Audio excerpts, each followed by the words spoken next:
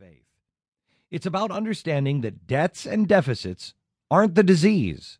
No, they're just symptoms of the disease.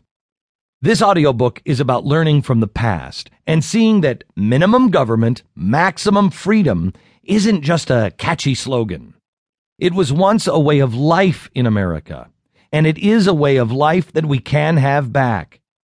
My hope is this will help you think out of the box politically and motivate you to challenge those who are blocking the doorway to restoration.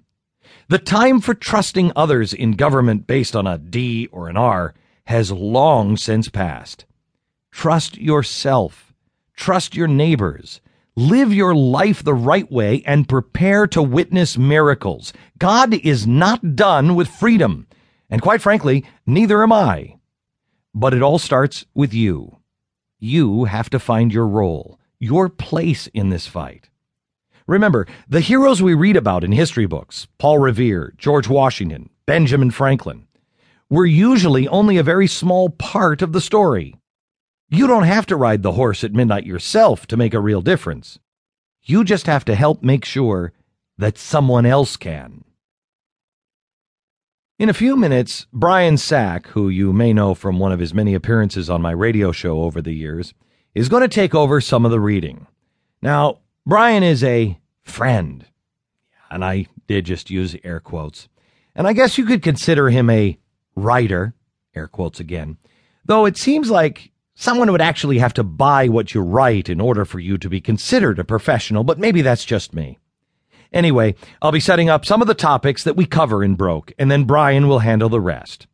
Just remember, I only hired him to read my audiobook, not to ad-lib it or sprinkle in his simple little thoughts. Just read it, word for word. Got it, Brian? Part 1.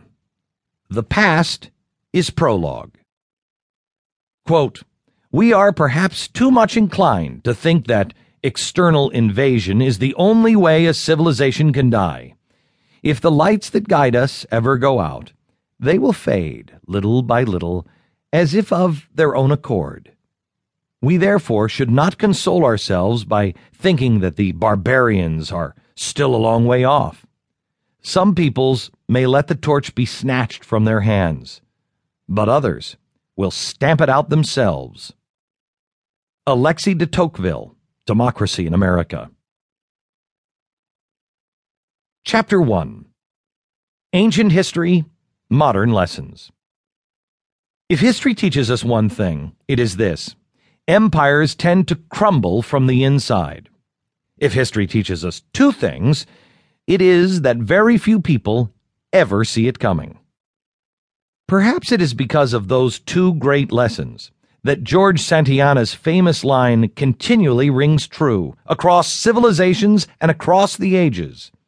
Those who cannot remember the past are condemned to repeat it. Time and time again, once great countries have failed because their citizens thought it would never happen to them. They thought they were immune. They thought they were different. They thought they were better. They were wrong. That is the real danger facing America today. The 2.4 million men and women in our armed forces can and will defeat any foreign enemy we ever face.